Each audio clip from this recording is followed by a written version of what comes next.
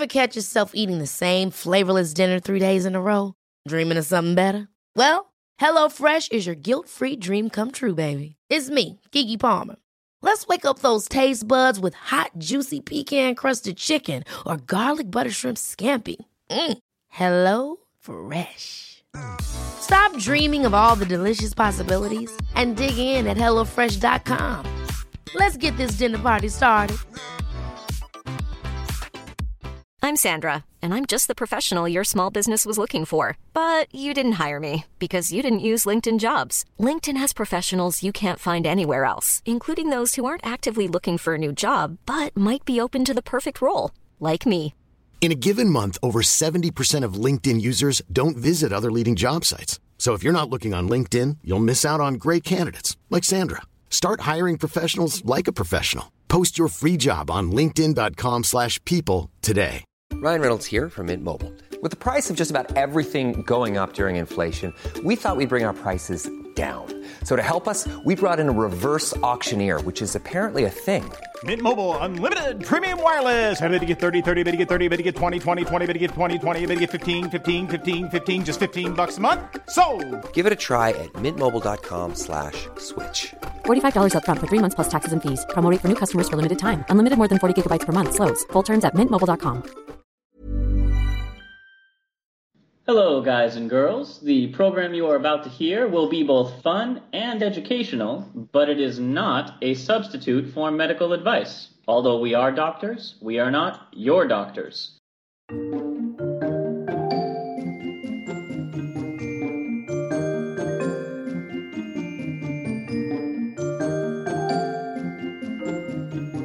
Hello and welcome to Travel Medicine. As always, I'm your friendly neighborhood internal medicine doc, Dr. J. Hi guys, Santosh here, peds infectious disease doc and researcher. Oh boy, what a week. what a fortnight. What a month. What a half What a year. What a year. I've ceased using the phrase, it can't get worse. It can't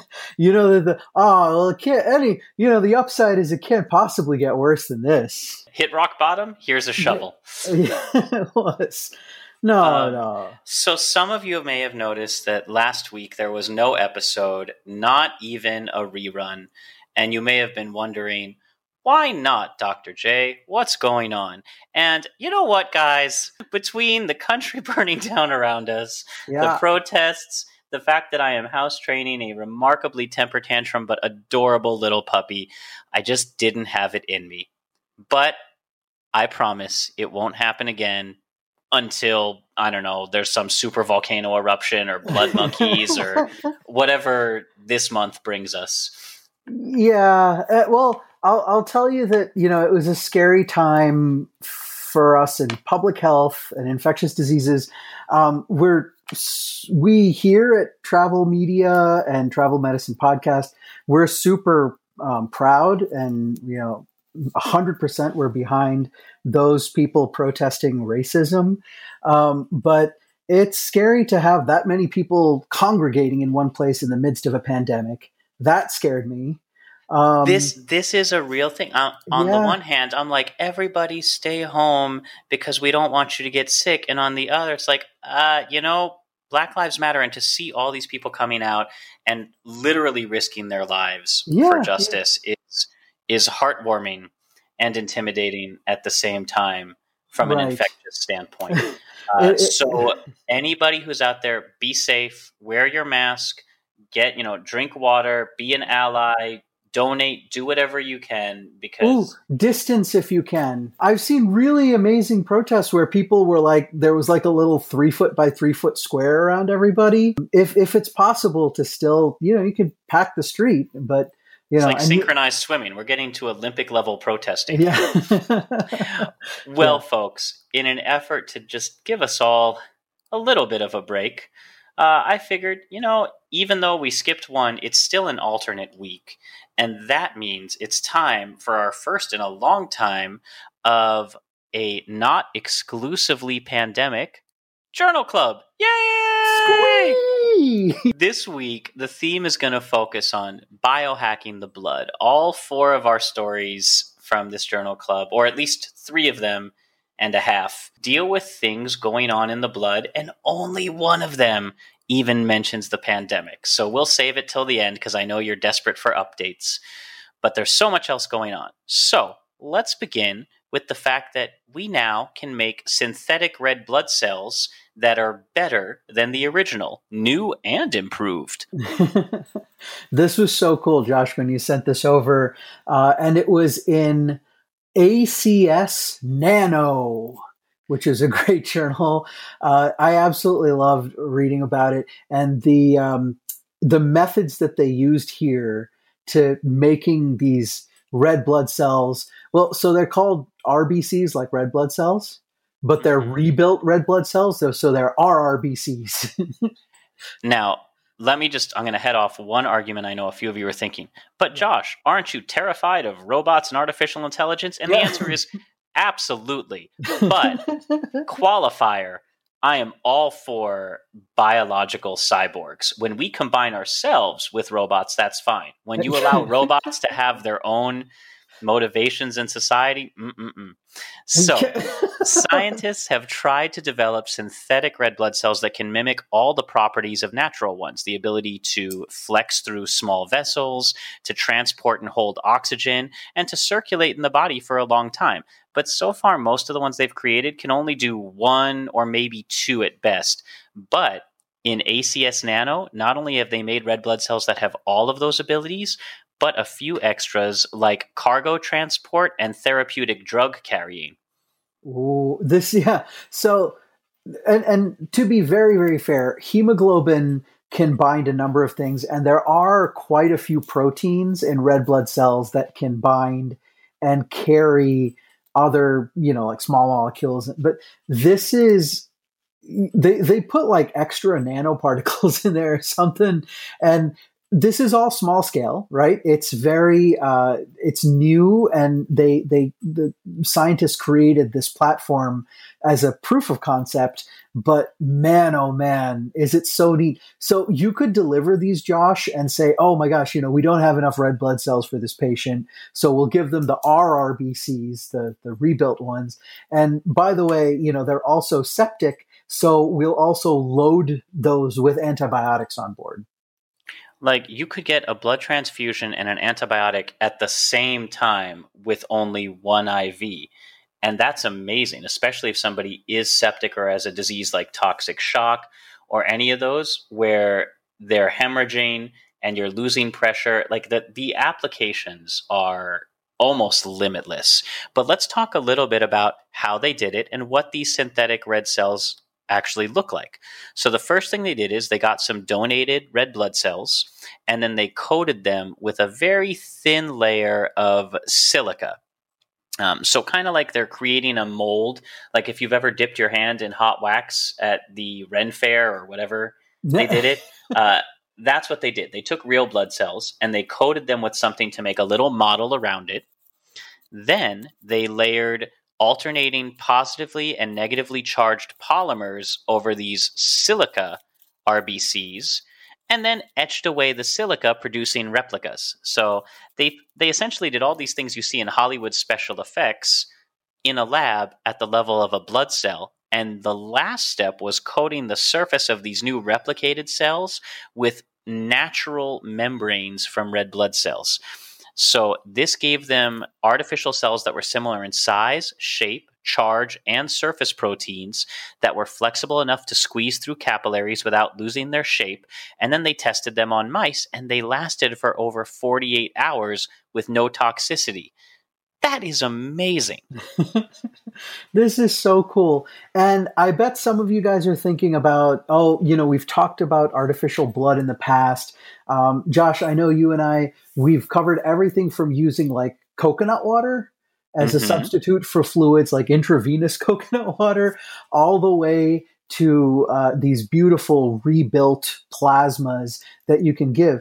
But that special component, the red blood cell, which is the oxygen carrying cell, without this, it doesn't matter how much circulation you have. If you can't deliver oxygen to your tissues, you can have as much fluid as you want, but you're still toast.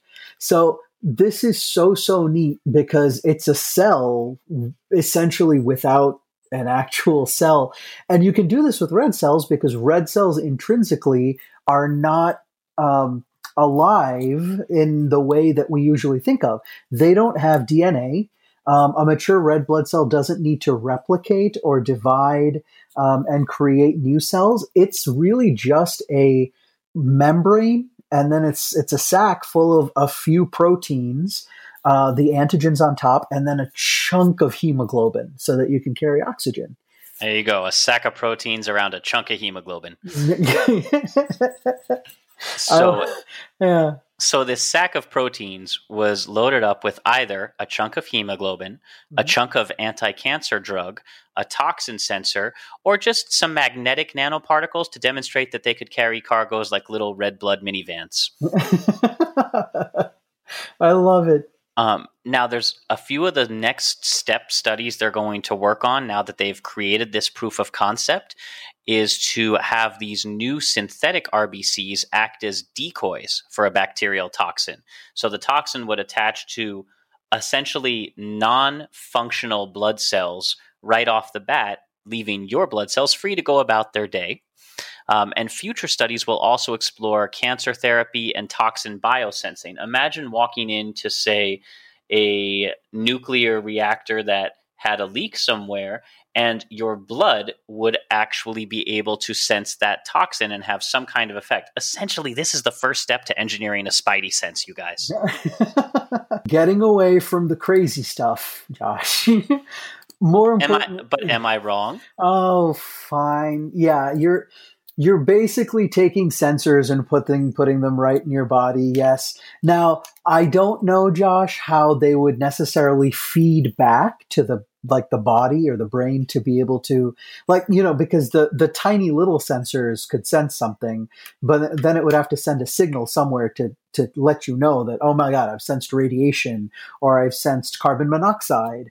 So you'd need a readout or something, like a implanted thing on your wrist or something. You could tell it to send a specific endorphin to your brain so that if there was too much carbon monoxide, you could be I don't know, you could be hungry. No, that would be bad. I mean, or they could just set it up so if they can insert nanoparticles, they could just put a little Wi-Fi transmitter in there, and you could look at your Apple Watch, and it could register. No, I mean, I'm serious. No, it's true. You're right. If you can, if it could just send a small Wi-Fi signal, you don't have to have a device implanted in your body. It could send it to your phone when it's like, hey, your blood has reached levels, or the cells are saturated with these levels. You should consider removing yourself, just like the Geiger counters or radiation detectors. Now our cell phones and smartwatches could potentially, but I mean, these are all still a long way off. However, the fact that we have now created entirely synthetic blood, not just substitutes that rely on, aspects of it, but synthetic blood that can do more than the existing red blood cells, is pretty exciting. Yeah, I'm psyched. The one thing that you're talking about where you're setting up a decoy for an infection, imagine you have someone with malaria and you just sent out a bunch of these synthetic red cells and the malaria went in and they're like, oh, red blood cells, we can replicate in here. And then it's like, nope. Let's move on to our next story. Now that we're, sending blood cells in to decoy infections, what advancements are we making on the antibiotic front? Because remember, we've talked about the fact that we're rapidly approaching a post-antibiotic world where simply nothing works because everything's resistant. Well, one team at Princeton wasn't satisfied with that, and they developed what they call a poison arrow to defeat antibiotic-resistant bacteria through a really interesting method. Not only does it attack from the outside of the cell, but can also simultaneously attack from within the infectious cell. This was reported in the journal, surprise, surprise, Cell, that they found a compound 79797 that can simultaneously puncture bacterial walls and destroy folate within their cells. How angry were you, Josh, when you saw that? It was called SCH 79797, that you were like, what? How the naming possibilities were just awesome. I mean, they could have even gone with poison arrow, but they chose repeating digits, and that at least plays into my sense of symmetry. So not as angry as you might have thought. If they'd called it like 79642, furious. Yeah. 79797, I could have just sat there saying it all day. SCH 797979. It sounds like one of the call 2222222. Like it sounds like one of those television. It sounds like instead of a bacterial compound, it's a television lawyer. Want to fight that infection? Call SCH 79797.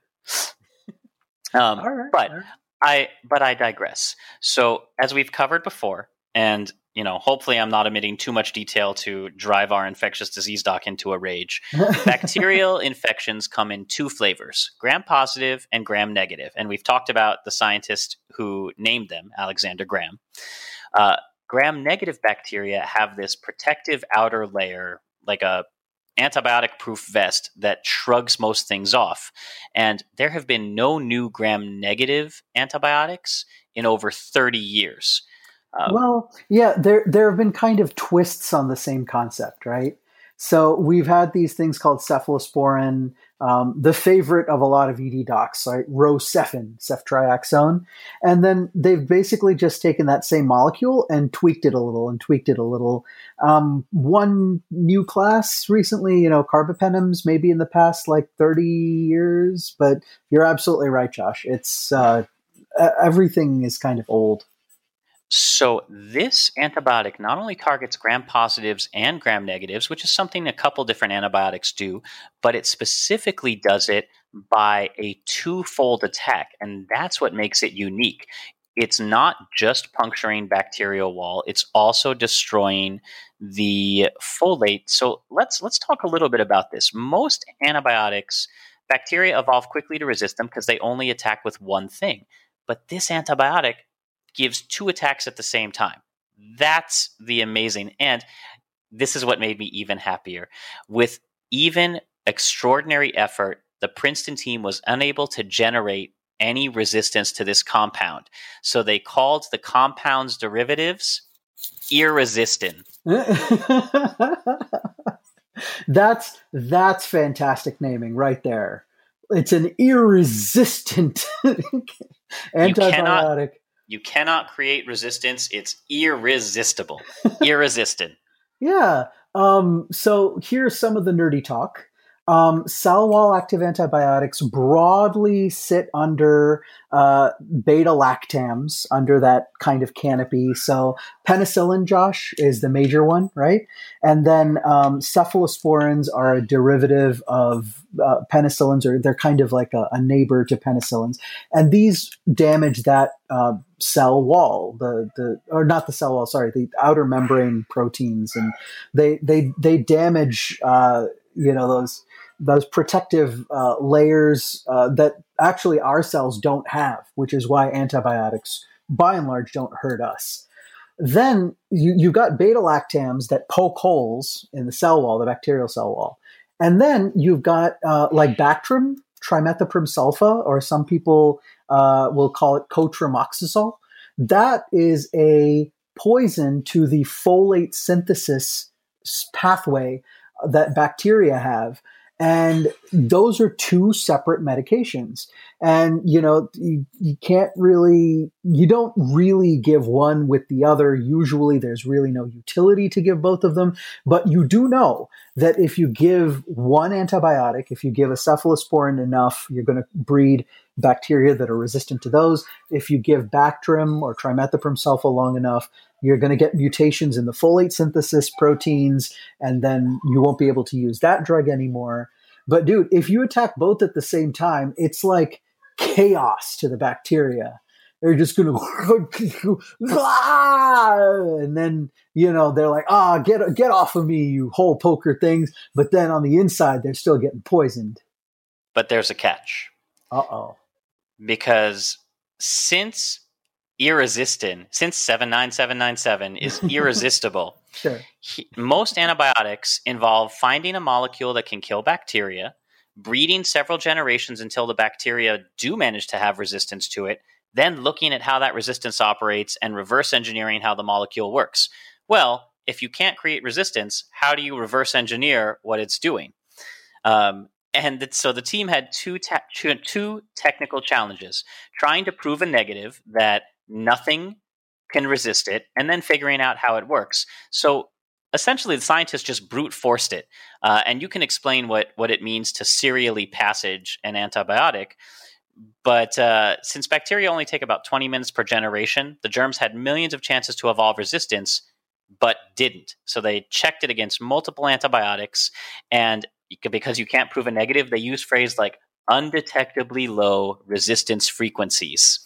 Yeah, it's kind of neat when you find something like this because just like you said, you're testing the molecule, but then you're encountering this new biological problem and you have to find a way to get around it. So serially passaging is not, like Fruit Loops and then Golden Grams or something like that. Although that sounds kind of interesting. Like if you exposed bacteria to different cereals, that would be weird. Can't get enough of that gonorrhea. It's good that you said that. Yeah, they tested this on gonorrhea. They actually they used this medication in the lab to prove that it worked. They treated mouse gonorrhea. Well, not just any mouse gonorrhea. They got a sample out of the vaults of the World Health Organization of the most resistant strain of gonorrhea, and the antibiotic 79797 still killed it. Yeah, they did. So see, there's just the little mice, and then it's like, oh, honey, I think I caught something. Well, go to the scientist, I guess, and then sad little, and then you got to be like, oh, who did he sleep around with? Yeah. I'm sorry. I'm just thinking of tiny little slutty mice. So the original 79797 did kill both human and bacterial cells at similar levels, meaning not an ideal thing if it's going to kill you right along with the bacteria. But the derivative Irresistin 16 fixed that. It's about 1,000 times more potent against bacteria than human cells, which means it's a very promising antibiotic. And that was the one. Irresistin 16 infected this vault dugout strain of mouse gonorrhea. Nice. And getting back to the original question, I'm sorry, I got carried away with mouse gonorrhea. The serial passaging is where you take bacteria and you put them in a nutrient broth so that they can eat, some sugar and protein and then multiply, and they can grow to basically as much as they'll fill the flask. And then you take a little bit of that and you put it into a new flask. And so that's in vitro serial passaging. In vivo is where you infect something like a mouse and then they get bacteremic, they get sick, and then you pass it on to, you take some of that bacteria out of that mouse and you pass it into the next mouse, usually by injection. But in this case, Josh, we can use serial passaging of bacteria. For instance, if I have a little resistance marker and I want to amplify a particular gene, I can hook up the resistance marker with the gene and then poison the rest of the bacteria with like ampicillin in the flask so that the susceptible bacteria die and the ones with the resistance marker and the gene that I want stay alive and they circulate. Well, in this case, Josh, they tried to they poisoned the bacteria with the irresistible antibiotic, the irresistant antibiotic. Then they tried to recover some of that bacteria to move to the next flask. And then they were like, we can't. We're trying to expose this over and over. And essentially, they're supposed to gain new mutations every time they divide. And, the thought is that, you'll get a mutant bacteria that will have resistance to something. And they were trying to passage and passage and passage. And they couldn't pull out any resistance bacteria. Usually I can get it out of a couple of passages, 2 or 3. And then you're done. These guys couldn't get resistance in 25 days of passaging. So for all you science nerds out there, that's hugely significant. For most other people, just accept our word for it. That's a lot of effort. Yeah. That's a lot of effort to get zero payoff, which was the payoff. Which was the payoff. They sat there for a month, just going like, okay, some bacteria, move it in here, add the antibiotic, and just watch it. Like, that's a full month of quarantine doing nothing but just pouring liquids from one test tube into another. And at the end of it, nothing's happened. And that's a good thing. Yeah. It's a good thing. Cheers to the folk at Princeton, the Gitai Lab. Guys, please go look at the link. With everything else going on, there is a beautiful team picture, and the one of the lead scientists is an African American dude. This is an audio medium, as you are so fond of reminding me. Well, at least this time I told people to actually go to the link. I'm not trying to Fair. I'm not trying guys, to say, hey guys, look at this. Oh my God, Josh, that's amazing. that might be the coolest thing I've ever seen. Sorry. Yeah, it took me years to learn how to do it, but now I can do it even while talking. So let's move on to our next story. Now, I know you're all aching for at least a little bit of an update on the pandemic. What, you weren't? Well, too bad. I'm going to give you one anyway. And it does involve a theory that was both fascinating for its comprehensiveness and really intimidating in terms of its infectious thing. And it's that coronavirus may be a blood vessel disease that is transmitted through the respiratory system. And that would explain most of the symptoms that we've really started to see that aren't traditionally associated with lung infections. Yeah, and this was written by Dana G. Smith. It is on the Medium. It's an opinion piece. There's a good amount of evidence that the writer is going through. Without getting insanely technical, Josh, after you present some of the details, I'm happy to break down and to present a little bit of a counter argument. I like the way she's going, but I want to present maybe a different perspective. Yeah, so this is not specifically a study so much as it is somebody putting together, connecting the dots on the different pieces of data. So one of the biggest issues we've seen that has made this disease so dangerous to younger people, meaning folks around our age of like 20s to 40s, as opposed to just the elderly ones like that, is that blood clots and strokes as a result of blood clots have been one of the really mysterious symptoms due to COVID-19. And we thought when the disease first happened, it was just a pneumonia, right? You remember it's just another form of the flu. Well, the flu doesn't cause blood clots. The flu doesn't cause strokes. Then it was COVID toes, painful red or purple digits. And how is a lung disease giving you a weird toe? So what do all these symptoms have in common? An impairment in blood circulation. And roughly 40% of deaths from COVID have been related to cardiovascular complications. Now, this isn't people who also have many pre-existing conditions, so there's a little bit of fudging of the details there, but there's enough going on that the disease starts to look more like a vascular infection more than purely respiratory. So we know that it can cause blood clots, but how is it infecting blood vessels? This was the perspective that the science writer, Dana G. Smith, was going through and saying, perhaps there is an active infection of the vasculature, which is causing this type of inflammation and subsequently, DVTs, deep venous thromboses, which cut off the return circulation from the legs, which then, they can break off and go to other parts of your body and cause arterial clots if it crosses over. Likewise, inflammation of the arteries that feed the brain, the carotids, and the smaller arteries, and therefore causing strokes. I'll give you guys another perspective.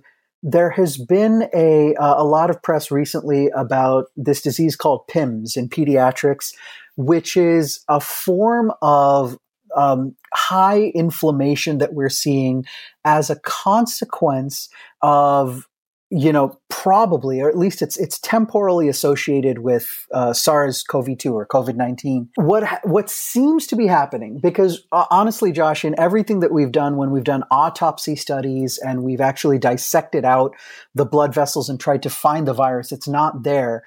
It seems to be more that the viral particles are acting like what we call super antigens. They're actually setting off the immune system so hard that we go into these storms. And these storms cause ravaging of blood vessels. And in PIMS, the pediatric inflammatory multisystem syndrome that we're seeing, often when they do an echocardiogram of the heart in the acute phase, these kids have aneurysms or enlargement of the coronary arteries, the arteries that actually feed the heart muscle. And when they get better, when they leave the ICU and they get a repeat echocardiogram, that inflammation is gone. So it really looks like here there's a storm of inflammation, not because the virus is actually attacking, but because it's setting off our inflammatory pathways to a point where our own immune system is destroying our body and specifically going after particular tissues that are unique to our blood vessels. And that's why we're getting these clotting and vascular phenomenon. Now, counterpoint to your counterpoint. All right. Although very well phrased. Yeah. Is we have talked a little bit before about the cytokine storm, and that certainly is involved. But one of the things that makes SARS-CoV-2 unique is that it's thought to enter the body through ACE2 receptors. That's why early on we were worried about, is it safe to give ACE inhibitors like lisinopril or captopril, drugs that work on these receptors that both line the respiratory tract in the nose and throat, but the blood vessels are also rich in the ACE2 receptors. So this theory proposes that it gets into the lungs. The destruction of the lung tissue breaks open some blood vessels, then it infects endothelial cells, creates a local immune response, that PIMS or cytokine storm, and inflames it. Mm-hmm. But how does it circulate? H1N1 didn't do this, nor did SARS Classic. And or MERS, or a couple of the other related coronaviruses. Yeah. Now, diseases like Ebola or dengue, the hemorrhagic fevers, can certainly infect endothelial cells, but they don't get in through the lungs. So this professor of microbiology, Ben-Hur Lee, oh my gosh, his name is Ben-Hur. Ben-Hur Lee at Mount Sinai draws the distinction that although both classic SARS and SARS-CoV-2 dock onto cells through the ACE2 receptors, you need a second protein to crack open that viral egg so the material can get into the cell. The original protein in the SARS virus only is present in lung tissue, but the protein that cracks open SARS-CoV-2 is present in all cells, especially in endothelial cells. And that could explain some of the weird symptoms. So imagine you have a clot, like just a normal plaque in your heart that may put you at some risk for heart disease, but ordinarily would be fine. However, you have damage to these endothelial cells, you get inflammation in the blood vessels, you get, this cytokine storm, and any plaque that's accumulated can now rupture, causing a heart attack, right, or formation of a clot. Or in people who, go into that cytokine storm and have AFib, they can throw a clot into the brain and get a stroke, or a clot into the lungs and get a pulmonary embolism. So all this blood vessel damage could also explain why people with pre-existing conditions like high blood pressure, cholesterol, diabetes, and heart disease have ended up being at much higher risk for severe complications from a virus that really we thought just originally infected the lungs. So this is not by any means proven. No experiments have been done, as we said. However, the data does tie together to make a very nice, convincing argument, and you can kind of read more in depth about it. For all we know, I could just be blowing smoke, and it may still be the cytokine storm or the PIMS model, but we are getting much more detailed, accurate models of the pandemic, and every day we're getting that much closer to figuring out how to beat this thing. Yeah, I think right now, you're right, more ideas are better, and it is really a good idea to kind of venture a little bit outside of the box when, putting forth these hypotheses.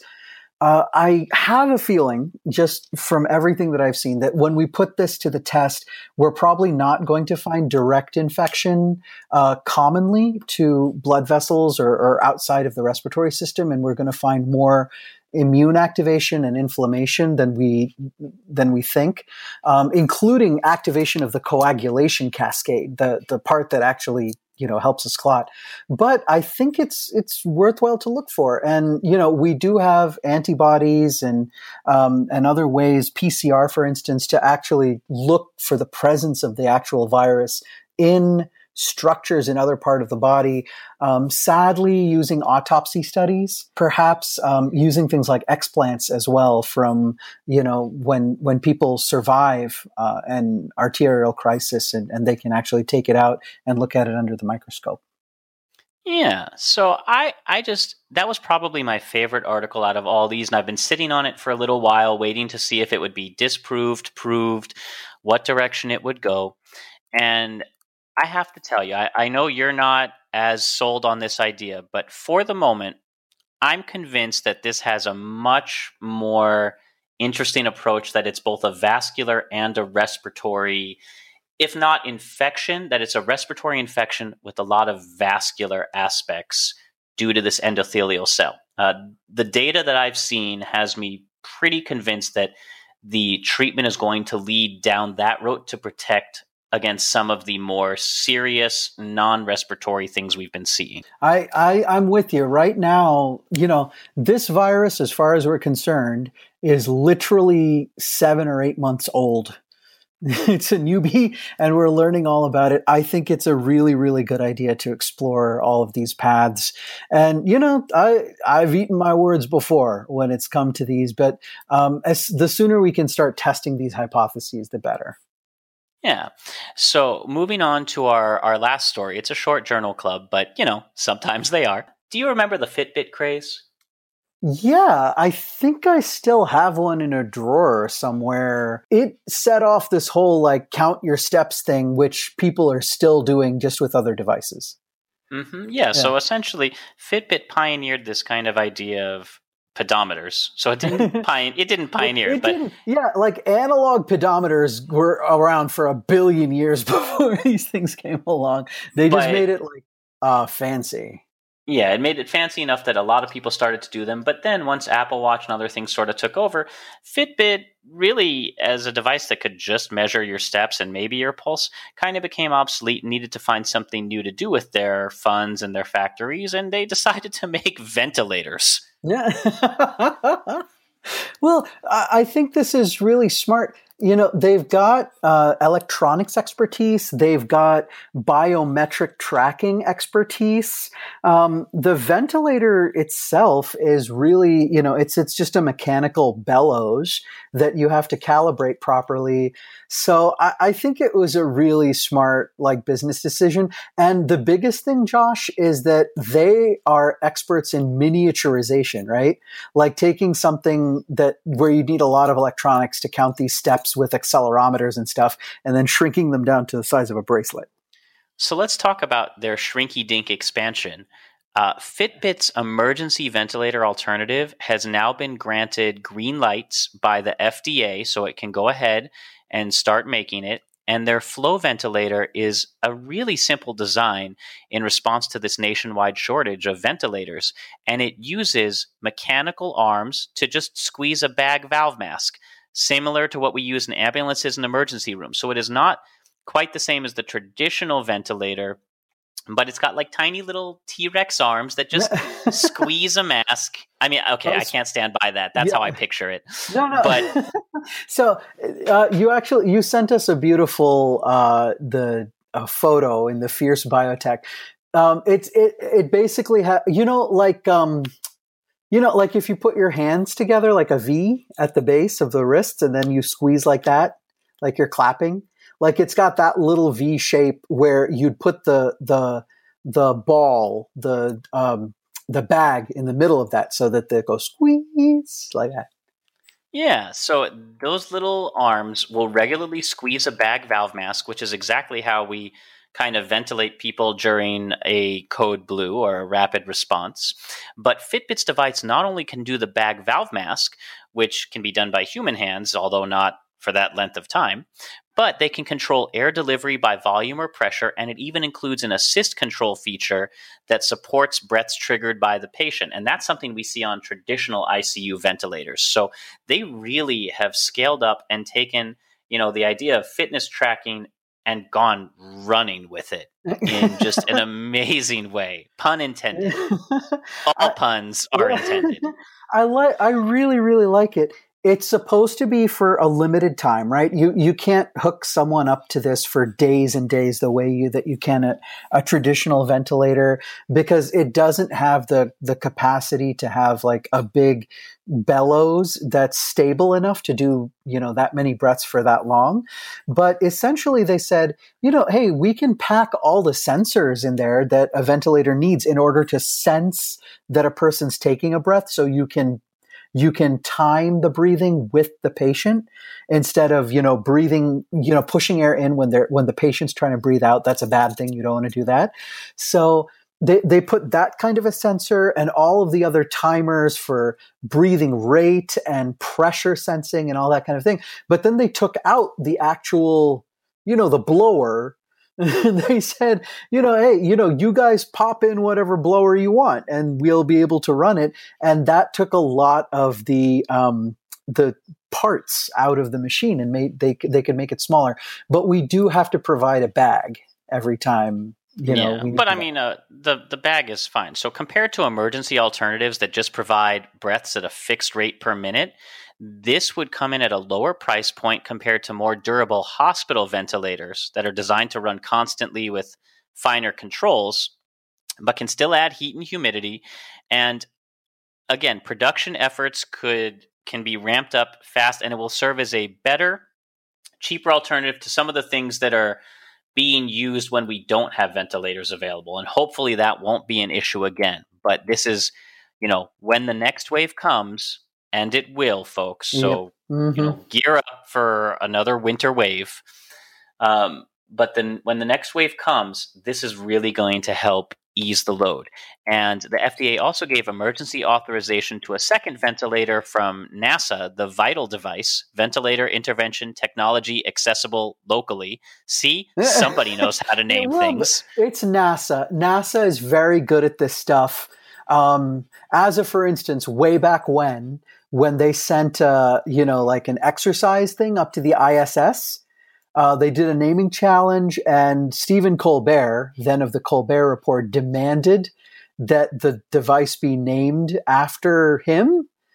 And it was, and they actually figured out an acronym for a treadmill that fit into the word Colbert. Well, both the NASA Vital device and the Fitbit ventilator have been designed to be assembled from components that are outside traditional medical device supply chain. So it will not impact any manufacturing of current hospital ventilators and will provide a additional supplementary boost to our desperately needed equipment when the next wave comes. So, a little pandemic related, but we finally are starting to give some more positive things. So that's it for this week's Journal Club, you guys. I had non-COVID stories to talk about. I was very excited.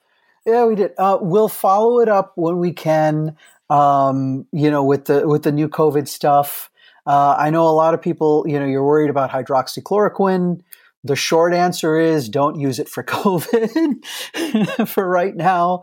I know a lot of you guys are thinking about, what the next steps are and everything. And we'll do our very, very best to keep up with you. But Josh, I want to thank you. I know you worked really hard to put this group together of stories that were as non-COVID as possible. And it was wonderful to learn something new and a relief to get away from COVID.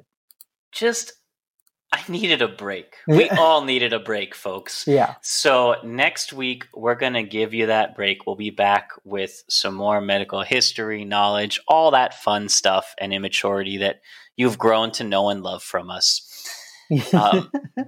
But until then, that's it for this week. As always, we love to hear your comments, questions, and feedback. If you'd like to ask them or support us spiritually, emotionally, or financially, links to do that are in the show notes, along with links to sources used to research this week's episode. We've got the Twitter, the Instagram, the Facebook. We're all over the social media, and we're no longer blacked out, but we are lazy. Yeah. Our theme music is composed by Rachel Leisure. The show is produced by me with a lot of help from Dr. Santosh and friends. And until we can all travel again, wash your hands, wear a mask, keep your distance from others, but don't let that mean you're distanced from others. Stay safe out there. And have a good day, you guys. Bye, guys. Thank you for listening. Who you got back in watering plants? SIMP, squirrels in my pants. How can I qualify for government grants? SIMP, squirrels in my pants. Hypnotize me, put me in a trance. SIMP, squirrels in my pants. Got an Aunt Florence living in France. She can't see the squirrels in my pants.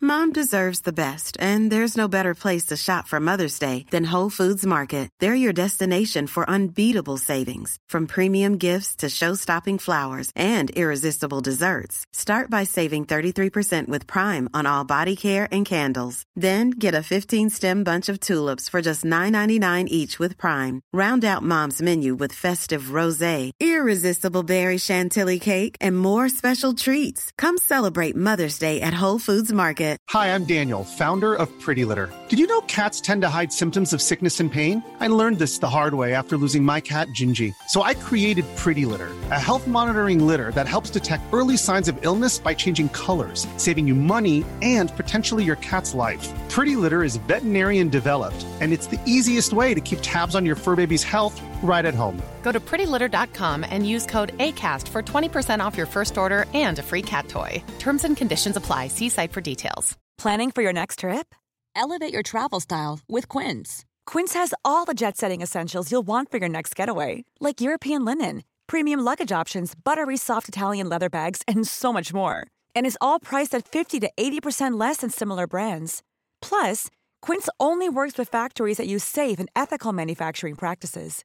Pack your bags with high-quality essentials you'll be wearing for vacations to come with Quince. Go to quince.com/pack for free shipping and 365-day returns.